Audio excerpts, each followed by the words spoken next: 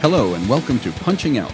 Every week we're here on Wayo Radio talking about the problems people have with their work, whether it's incompetent bosses or unfair policies, hostile workplaces or dismal paychecks, or anything in between. We want to hear from you. If you'd like to share your work problems with us, email us at punchingoutwayo@gmail.com and let us talk about them. Tune in and punch out. Your boss isn't listening, but we are.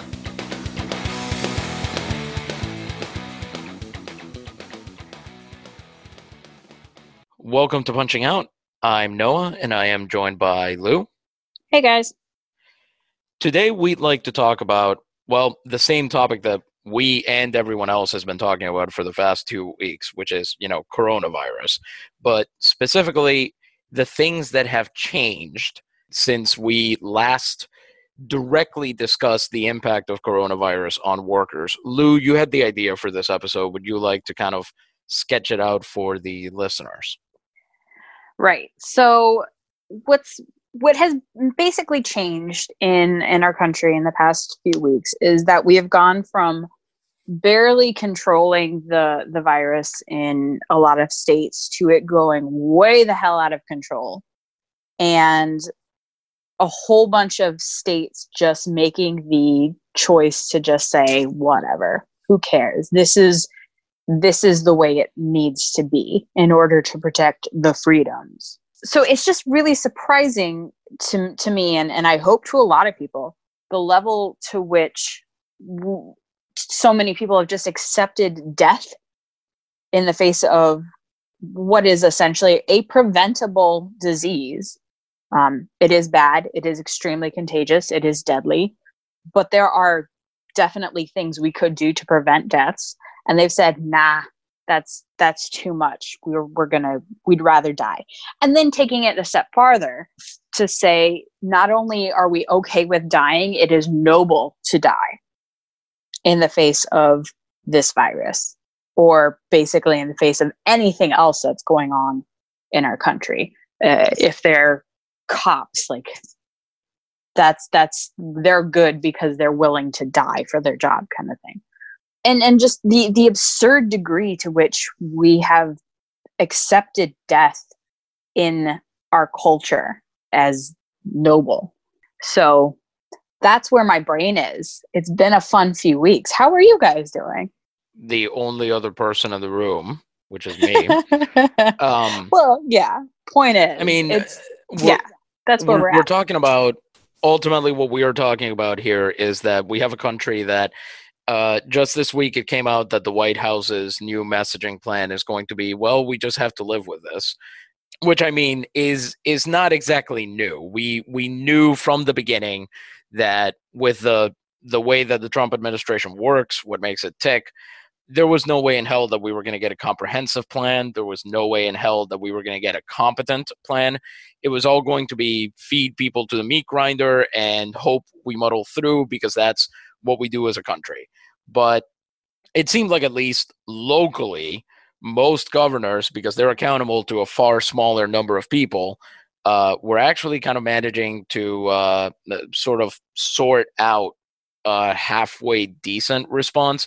Here in New York State, of course, we have America's collective Italian dad, Andrew Cuomo, who has responded to the coronavirus by giving a bunch of briefings, inviting his daughter's boyfriend over, and handing the entire state's education to Bill Gates.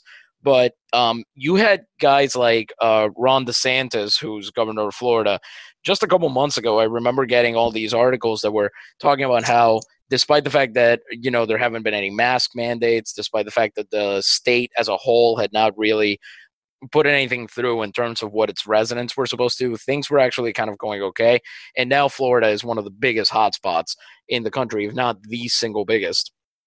In Texas, Greg Abbott didn't issue a mask mandate and then gave gold stars to everybody who figured out that meant counties could still do it.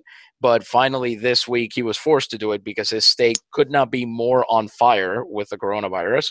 And then California actually went through with reopening and has had to close down again, which is everybody's fear. I think we talked a few weeks back on this show about how like Americans, the national mood of response is like, we need to shoot the coronavirus with a gun. Like, we need to show it that we're not scared.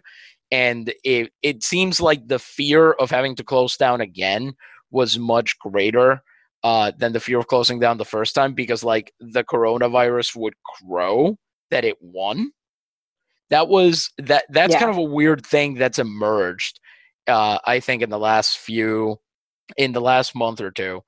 We're all going to get fed to this thing eventually. It's pretty obvious. I mean, Lou, I believe you are actually, I mean, you've been working from home during this, but you're actively on grounds again, right? Yeah, I'm back at work. We're open. I mean, it could be like I could be working at a worse place, but it's still pretty concerning. Like I know in my heart of hearts that we'll close again come fall. But that's not something I can control. They don't listen to me. It's fine. Yeah, no. Oh, so yes, there is a fear of closing again, but I think like if it gets really, really bad, it's weird to me that in some states they did close because there's just such a blasé attitude about it of, oh, well, we tried nothing and it didn't work out. Ah, well, what can you do? I guess we're just going to have to roll with it. Like there's such an acceptance of fate about it. That's really disturbing because it doesn't have to be like this.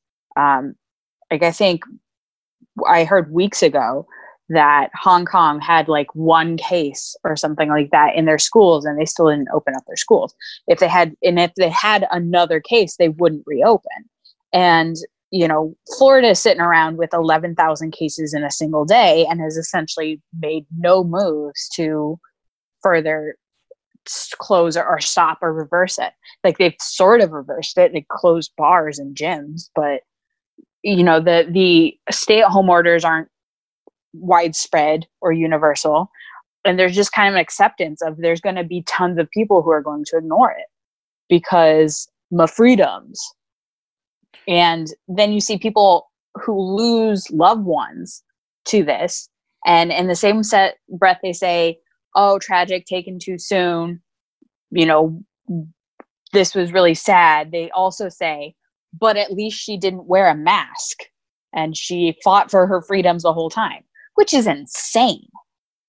Like that's a level of psychosis that I think is really unexpected, even in this country, which is famously cuckoo bananas.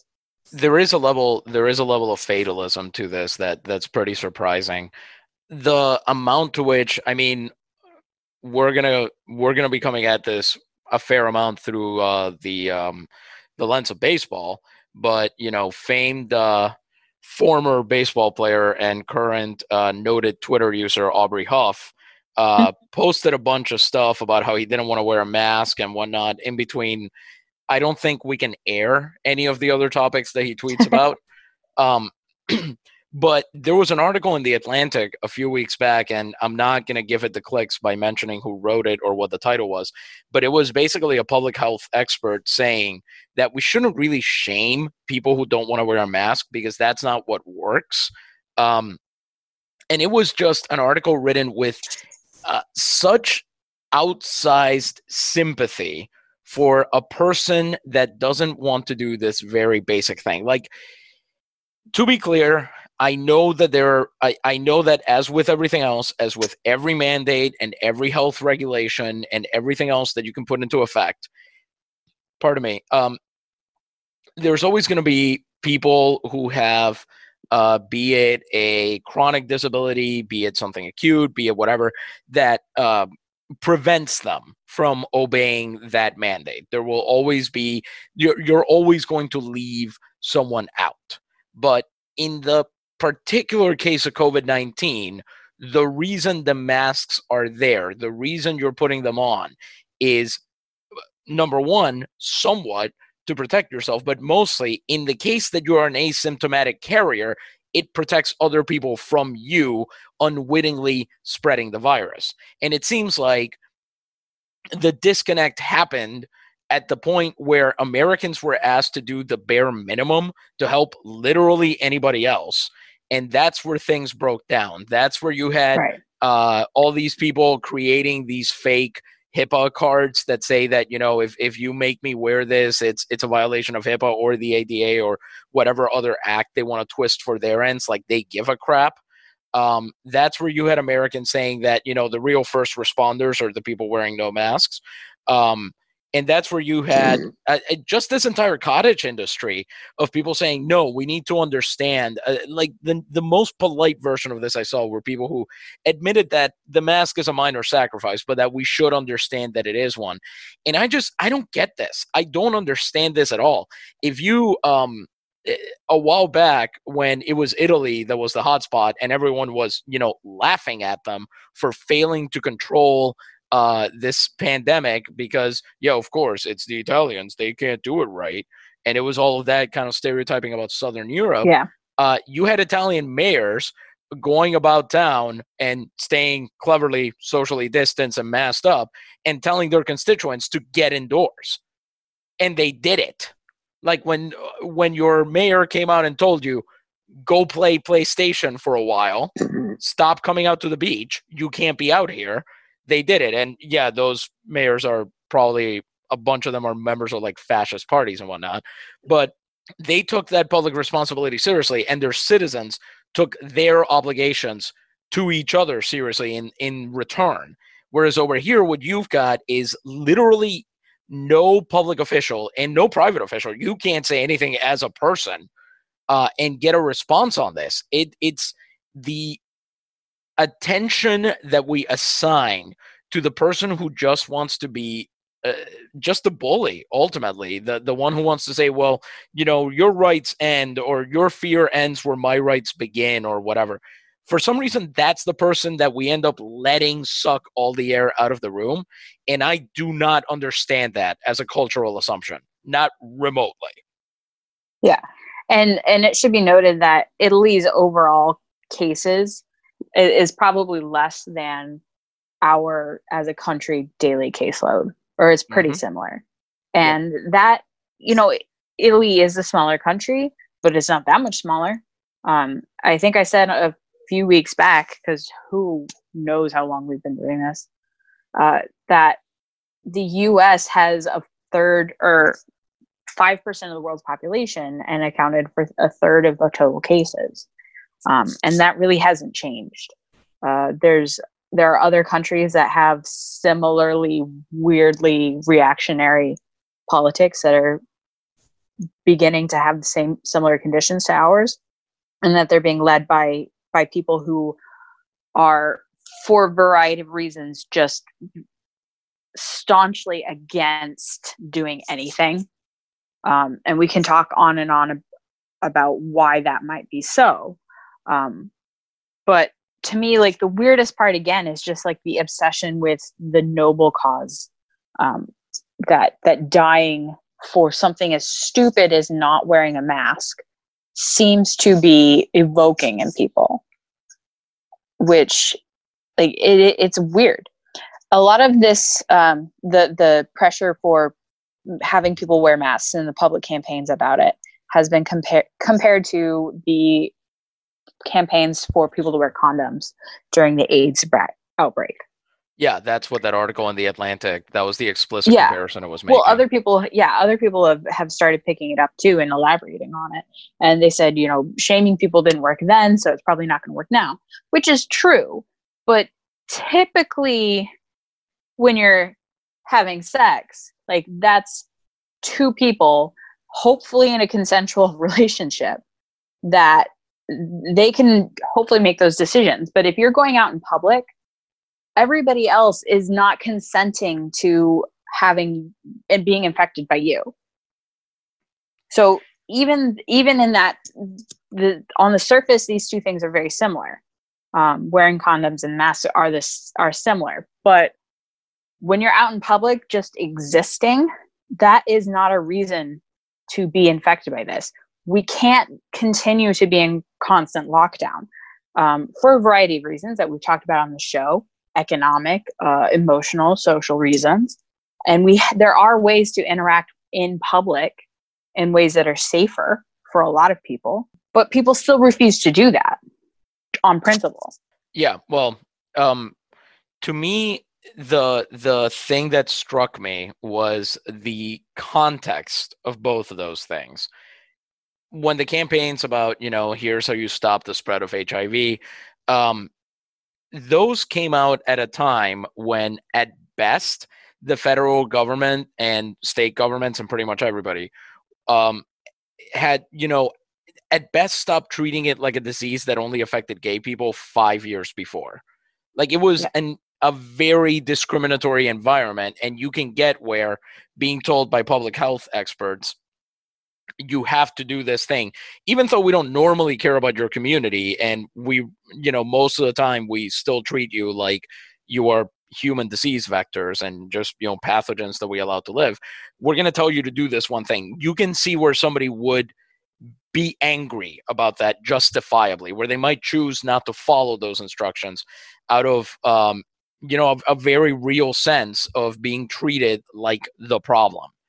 But then you look at what these people are doing, and these are not people who are in any real sense oppressed. This is just an outgrowth of the same kind of people who think that, and some of this isn't even decidedly political, so there is definitely a current to that. But, these are the same people who think that they are at the height of oppression for anything from being conservative to being white to being vegan to being whatever, depending on who it is. It just becomes a useful channel to push through the way that you already think the world has it out for you. And it is one thing that I have learned since November 2019 is that it is very easy for people. I mean, I knew this already, I suppose, but I've become really thunderstruck at how you simply can't drill through somebody's head that a complete lack of reality that benefits them has no bearing on what is actually happening. People will quite happily believe something completely counterfactual and continue to believe it in and double down on it for however long as there's some tangible benefit to them. And in this case, the way that we've set up American culture makes that really easy for the Aubreys Huff of the world. All they have to do is say, my individual freedoms are more important than anything else, because quite frankly, I want to be this guy. I want to be the person who, I don't know, who's just such an individual that I'm not like the rest of you sheeple who have to wear masks.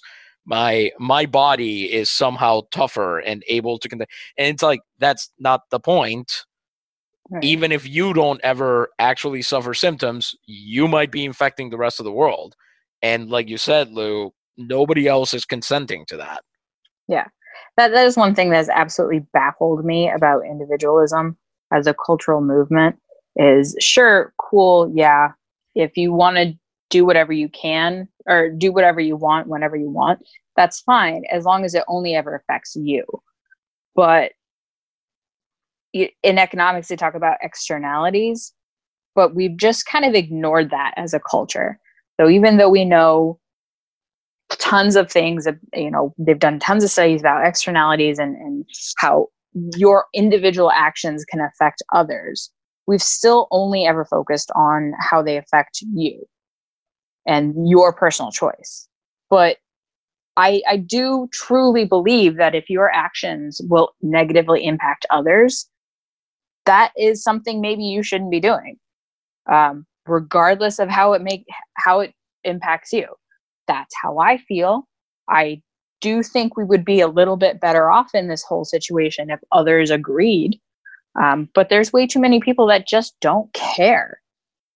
And like I keep saying, the most concerning part is they think that they're in the right to be able to do this, and they're so focused on this weird principle of it, and it has effects in other areas too.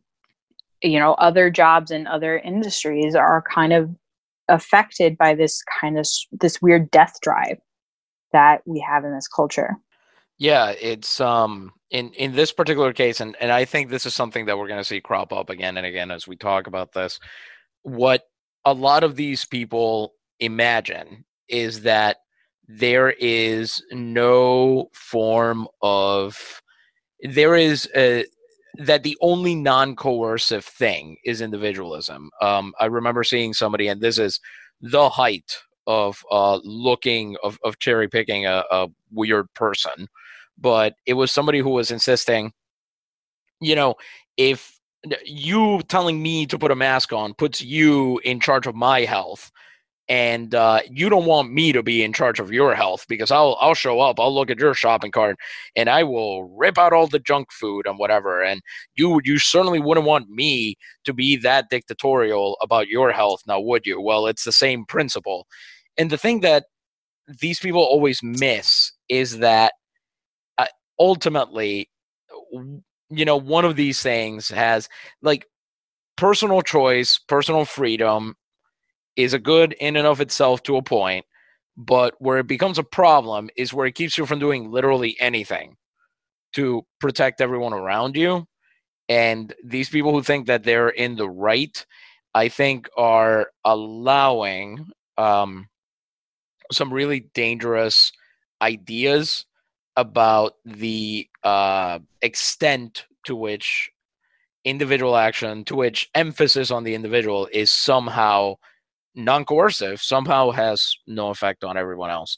Anyway, you mentioned, we've been talking about coronavirus specifically, but as you mentioned just now, Lou, this death drive, this is something that goes way beyond the current situation. So when we come back, we're going to take you through all the ways in which it affects society that were there long before the pandemic, and that honestly, if we don't do something about it, are going to be there long after. We'll be right back.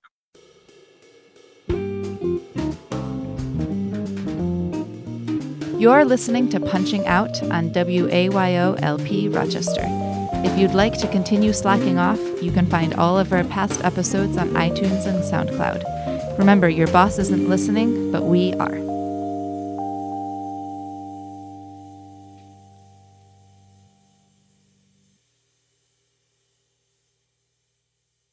Welcome back to Punching Out. I'm Noah, and I am still joined by Lou. Hey, guys. And in the first segment, we talked about sort of the way that thought on the coronavirus pandemic that is still gripping the world has taken a turn that, unless you were very, very pessimistic about American culture in general, you maybe couldn't have foreseen, which is that people are now basically willing to die of the coronavirus just so they don't have to wear a mask. The thing is, on Punching Out, if you haven't listened to us before, we often are that pessimistic about American culture. And in this case, we happen to know that the currents that inform the kind of person who wants to scare the coronavirus into going back in its hole by showing it that they're not afraid to get it, that person existed before the pandemic, and that is a strain that we actually see reflected throughout American society. Yeah, it's we're cheery. I will admit that I didn't see the whole I'm going to die for the virus thing coming. And I admit I'm one of the more pessimistic people on this show. So that's me fooled. Yeah, I think it wasn't a surprise. I didn't know that it would get as bad as it has, but ultimately, really, given that I've worked and lived here long enough to know that there is a sizable segment of the population of this country that the thing they hate most is you trying to tell them something helpful that they didn't think of first. I can't say I'm super shocked. So we're recording this the day after July 4th, and today the Sean Doolittle, aka July 5th. Yeah. And Sean Doolittle, the reliever for the Nationals, he was asked about he might opt out of the 2020 season still. And he's saying, if you look at where other developed countries are in their response, and I'm quoting here, in their response to this, we haven't done any of the things that other countries have done to bring sports back. And he says this, which kind of struck me. He says, sports are like the reward of a functional society, and we're just trying to bring it back, even though we've taken none of the steps to flatten the curve or whatever you want to say. Don't get too angry yet. We did flatten the curve for a little bit, but we didn't use that time to do anything productive. We just opened back up for Memorial Day. We decided we're done with it. And later he says, we can't just have virus fatigue and think, well, it's been 4 months. We're over it. This has been enough time, right? We've waited long enough. Shouldn't sports come back now? No, there's things we have to do in order to bring this stuff back. And the thing is, I know this is, social media and all of the things that come with that. But if you look at the replies, they're all people telling him he's wrong and the curve has been flattened and we absolutely did enough to flatten the curve. And if you point out that, well, no, you have several states that are now on fire, and that the way that cases have, to the point that they have decreased and where they have decreased, has mostly been the fact that those were states that took the lockdown seriously from the get-go. That just flies over the head of a lot of people. And I know that we said we talk about other stuff, so here's where I'm going to make the segue happen. I think that goes back to this. It's not that this is not new. People getting all head up about the idea that they have to do literally anything to help the rest of the world. People getting head up about the idea that there are things you can do that help not just yourself, but society. Really, people getting head up about the idea that we live in a society at all is, I don't think, unique to the pandemic. No. And what we wanted to talk about in this segment is sort of some of the ways in which the U.S. is set up to advantage those people. Yeah. If nothing else, this whole thing has come to the realization that was probably already there in the back of a lot of people's minds, mine included. But this is all given voice to it, is the idea that we're the only industries we really respect or find untouchable are industries that are focused around death and killing. So troops, cops, military industrial complex, that's basically it. Anything else that is good or necessary for a well-functioning society, which, spoiler, we do not have, is seen as frivolous or unnecessary, especially when it comes to budgets from cities and state and the federal government. The priority that they all have to those industries over things like housing or education or healthcare or anything else really shows you what they prioritize and value. And so it's always been there. It's just everything that's going on with everything, and there's a lot going on, just pulls back the curtain and shows people what we're talking about.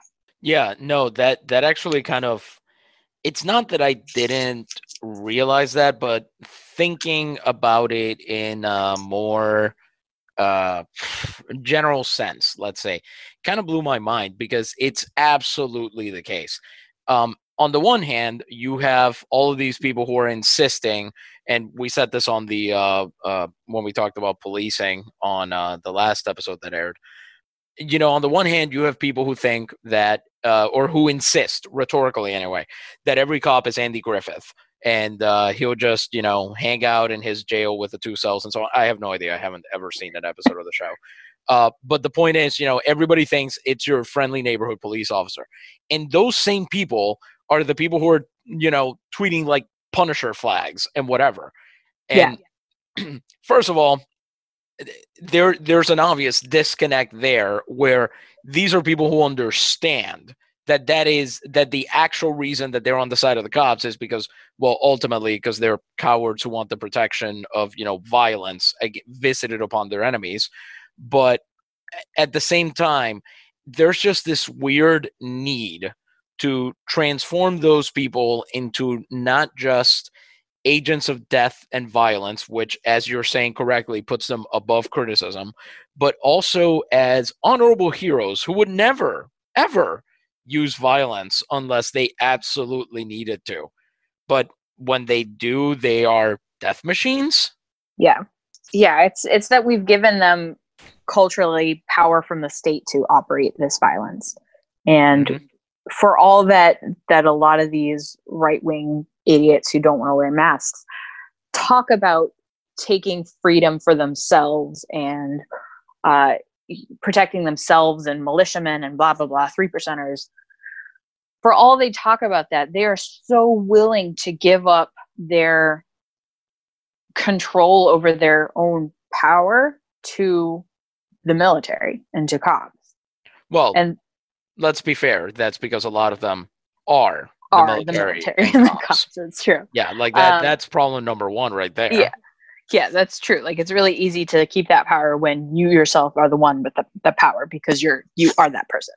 Anyway, point is, all these people that are saying you can't make me wear a mask are the same people that the next breath will say, yes, the police officers who deliberately ran over protesters in a variety of cities in the past month, they're 100% justified for doing so because they were slightly inconvenienced in their method of transit. Or the police officers who, put his knee on George Floyd's neck for, 8 minutes, 46 seconds? Do I have the right time count? Like, it's just an appreciation of violence. That is ultimately all it is. It's playground bullyism taken to an insane degree. But the problem is that the undercurrent of that runs through all of our society. You just talked about how it determines city and state budgets. The famous Drill Candles tweet about I'm spending $7 billion on this and a combined $650 on everything else. That became real. We got to see it in cities in various states, how 80-90% of the city budget is going to police instead of to all of the problems that we have thrown at the police to fix. So we don't have housing. We don't have education. We certainly don't have healthcare. That has become incredibly obvious during this pandemic. Yeah. We don't have anything for the elderly or veterans or to save help people in poverty. We don't have anything for people with disabilities. We expect people to make do with a patchwork of underfunded public and crappy venture capital private services. And that's supposed to be enough. And the thing about that is that the pandemic has I think, had a real chance to lay you heard it here first, folks. The pandemic did good things. It was supposed to help lay bare the fact that our institutions are woefully incapable of helping us. And instead, I think what happened is that the forces of darkness in this country took a month off while, some of the rich were also dying to kind of figure out what they were going to say and do. And then after a month, the messaging, whether they wanted to admit it or not, was all, we need to reopen so we can feed you all to the meat grinder. And those people over there that are trying to make you wear a mask, they're the real enemy. Yeah. And ever since then, it has just gone absolutely downhill like hell in a handbasket speed. Yeah, things are bleak. They've been bleak for months.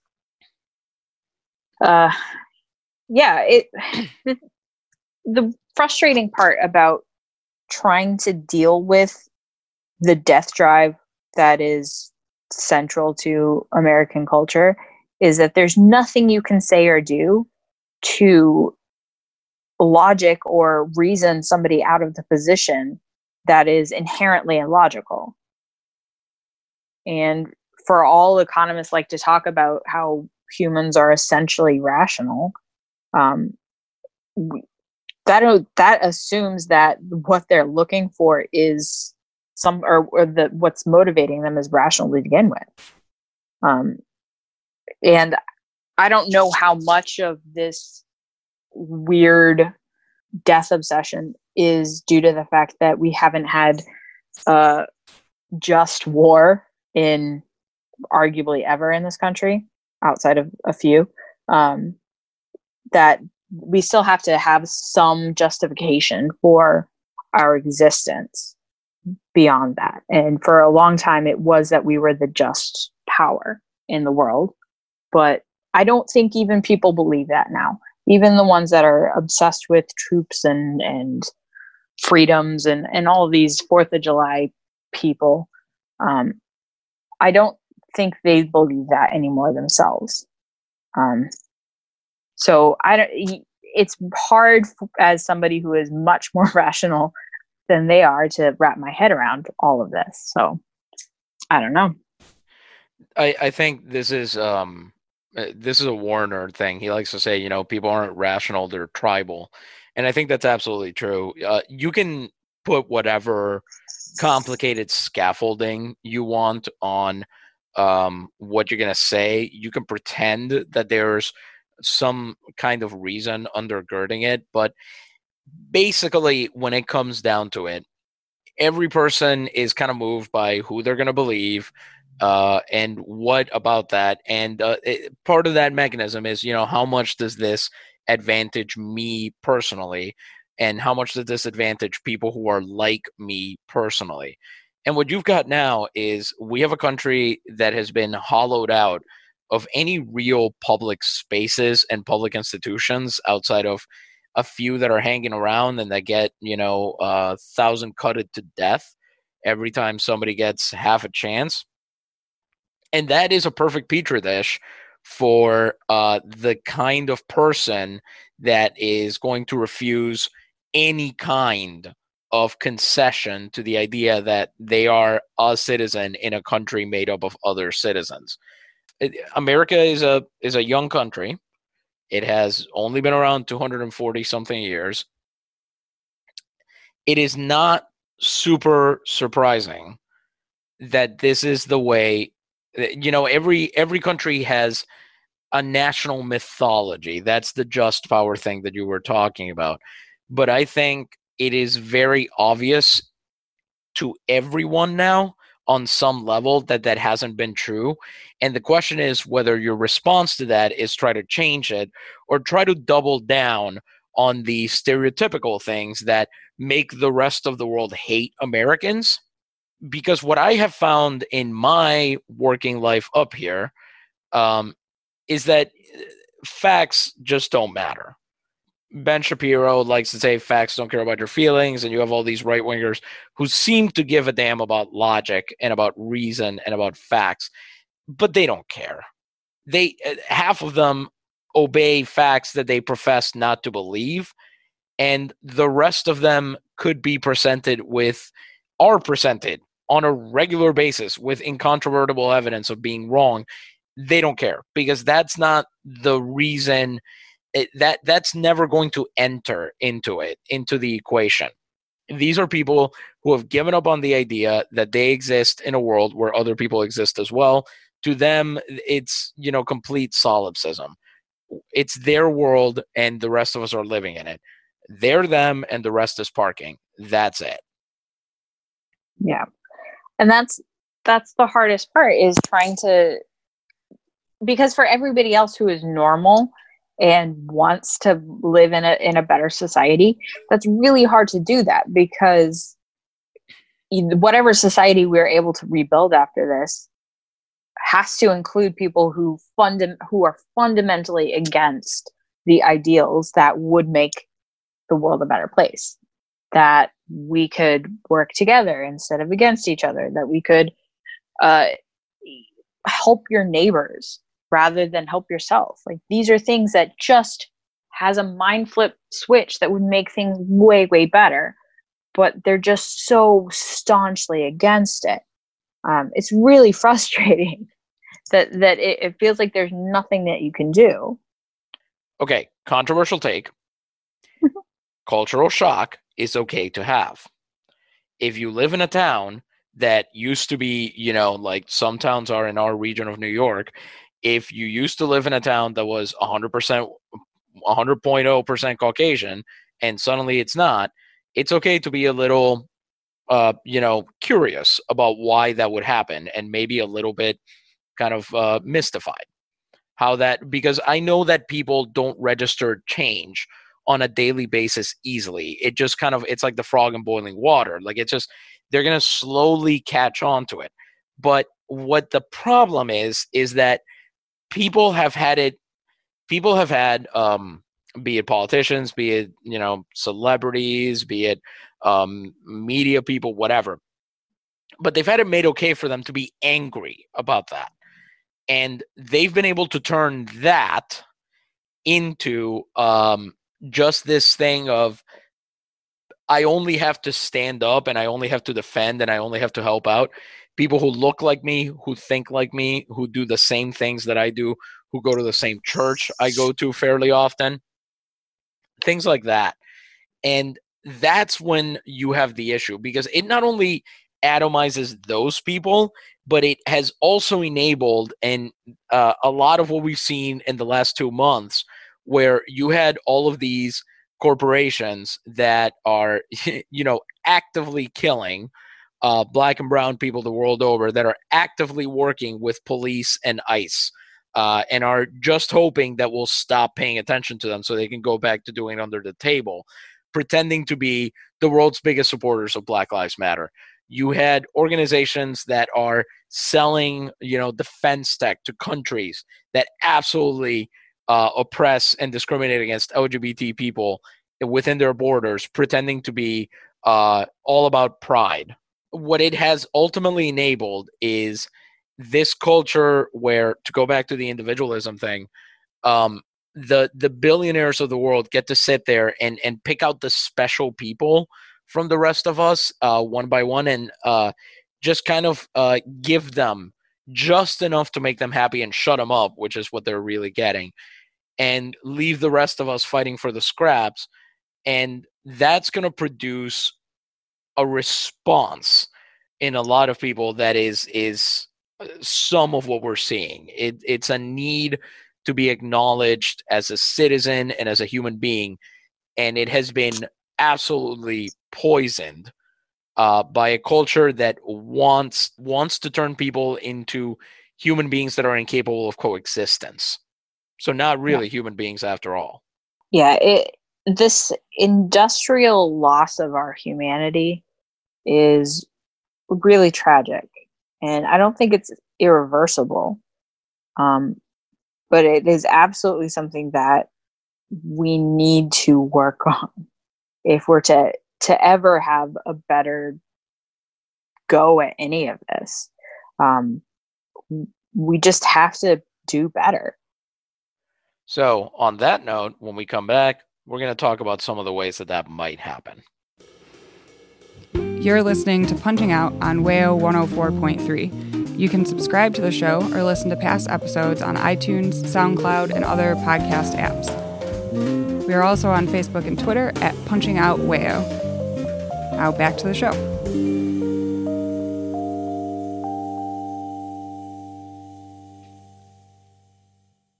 Welcome back to Punching Out. I'm still Noah, and I'm joined by Lou. Hi, guys. Over the last 2 segments, we've laid out a lot of ways in which this country is basically a death cult. First, more specifically within the context of the COVID-19 pandemic and the ways in which a lot of people have very normally and healthily processed that. And then the ways in which that has ended up actually undergirding a good amount of our society by making it basically impossible to get anything done on a level beyond the individual. But that's the first 2 segments, and we'd like to try and end on a more positive note. So we said we'd talk about what we could do instead. Lou, you want to start us off? Yeah. I mean, it comes back, like, first and foremost, we as people who want to live in a better world need to continue the actions that we recognize could make things better, which means not just could, but will make things better, which means we take care of our neighbors, that we understand that somebody else's gains are not the loss of our own, that systemic problems that exist in our society are there one, that they're there, two, that they can be overcome, but we need to make the correct policy choices to do that. So there's things that we can do from our own actions, and then working collectively to end this kind of continuous cycle of death and destruction that we've found ourselves trapped in. That from police brutality to this endless stream of COVID deaths, all of it is connected to our insistence that the individual is more important than the collective. The individual is great, and we are all special in our own ways, to put it very stupidly. But we can do so much more if we work together than by individually picking off these little tiny negligible points of success. That I think is it pretty much lays bare what the ultimate problem is. In most of the other developed countries of the world, the way that they've managed to contain this is by getting everybody to be on the same side. But of course, in the US, it's very difficult to get everybody to do that because, number one, everything is, and when I say this, I'm not saying it in the way that, somebody who says that he just wants to watch football, why do these athletes have to have opinions, is saying it.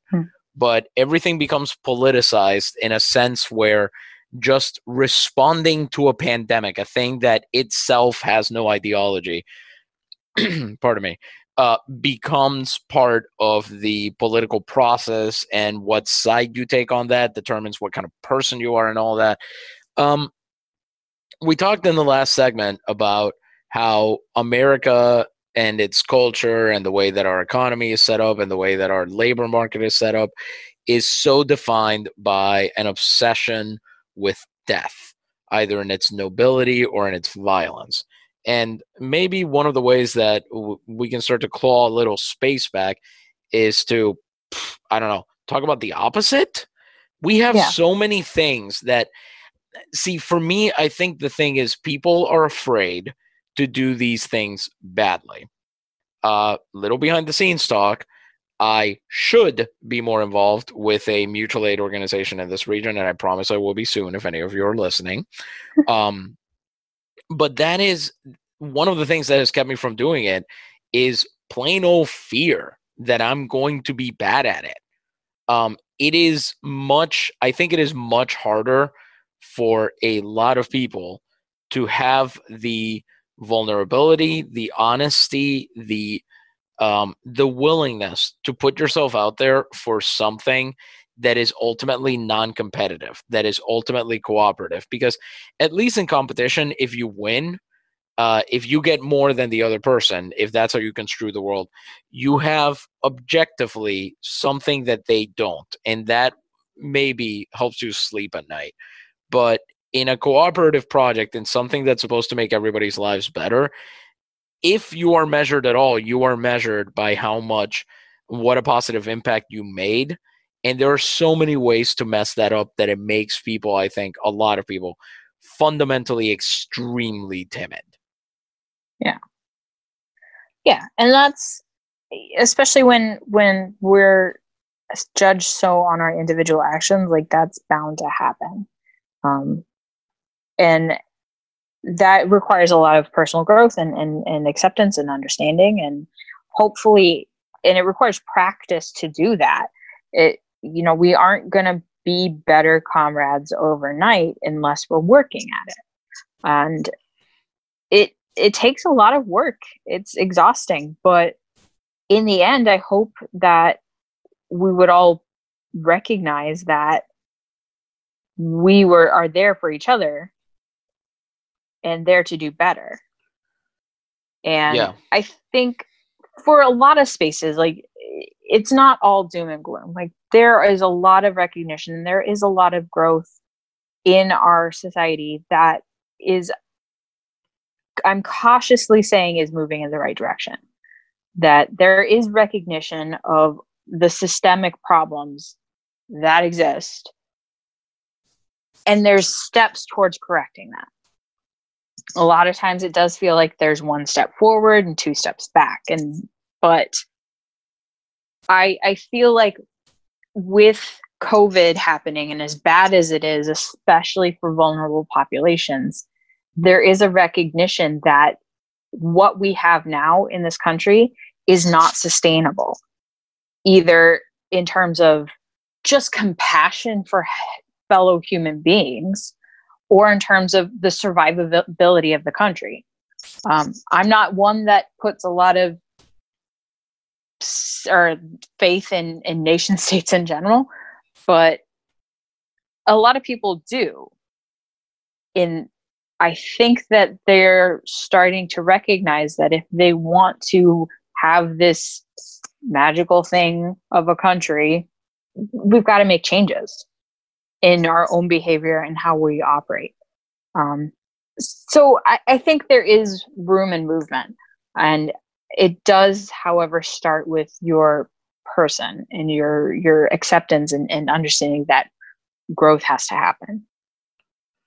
I think one important thing to note there is that part of the problem with individualism being sort of the sole actual ideological current for so long of so much American culture is that, you know, the idea that collective action that was first supposed to be communist, and then once the Soviet Union rattled off, it was then something that you tended to identify with religious movements. And that was trouble because now you had sort of an atheist wing of the left and center that didn't want anything to do with that. And I think what you've found out now, and maybe this is an important realization to have made, is that community does not, and this goes back to something I said in the last segment, community and tribalism are not the same thing. And there's a lot of people out there who would like you to believe that they are, and they're the people with, you know, Roman statues as their avatars. But the idea that community can only be found with those who are already like you, that there is no heterogeneity in a communal or collective space, I think is what kills it for a lot of people. A lot of Americans feel wrongly that in any kind of less individualistic society that their edges will be filed off, that they'll be less allowed to be the person that they are. And in case you think I'm showing excessive sympathy to these people, in a lot of cases, those need filing off. We're talking here about the kind of people who think it's okay to talk about people of color, to talk about women, to talk about, you know, LGBTQ people, to talk about people of any difference from themselves, as if they were subhuman. And that's not something that should be acceptable in society. But at the same time, there has to be, and there always will be, and I think this is the important thing. This, I think, is the realization. People are coming to grips with the fact that not being terrible to other people does not make you less who you are as a person.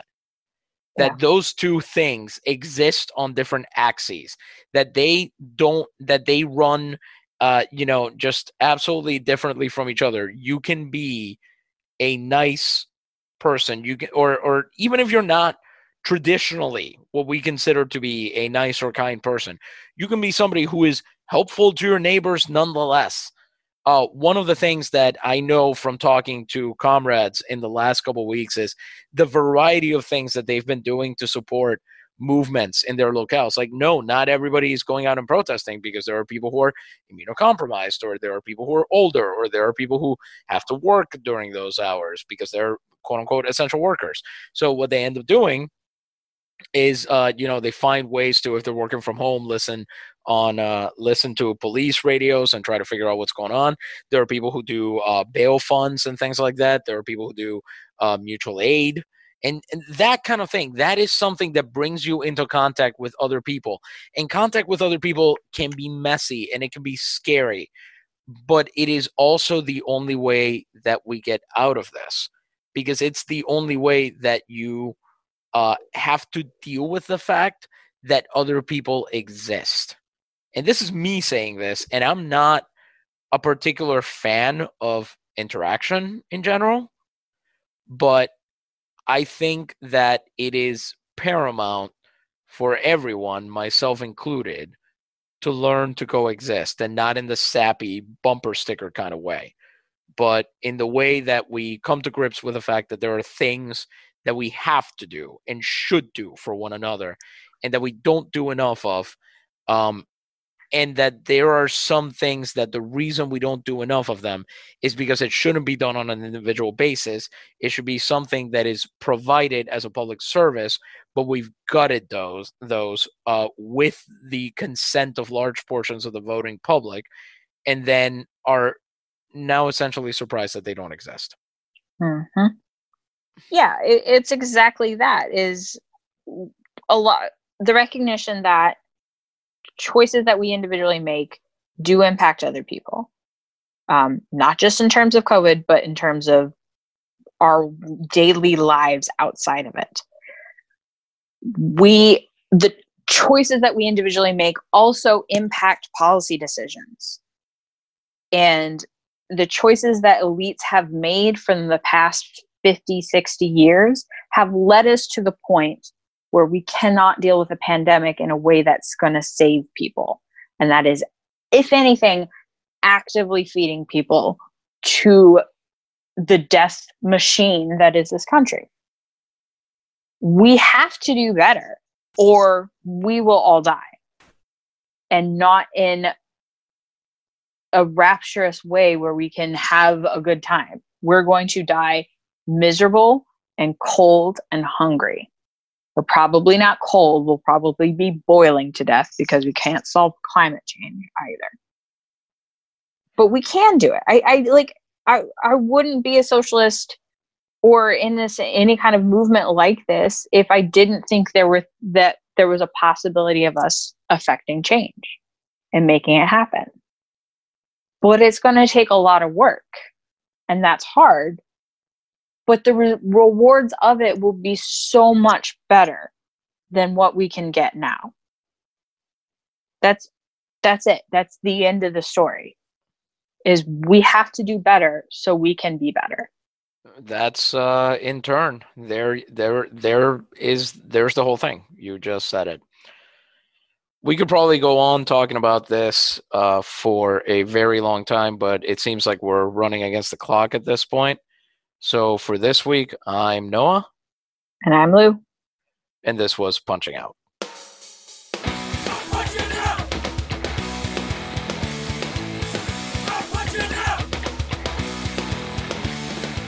You've been listening to Punching Out.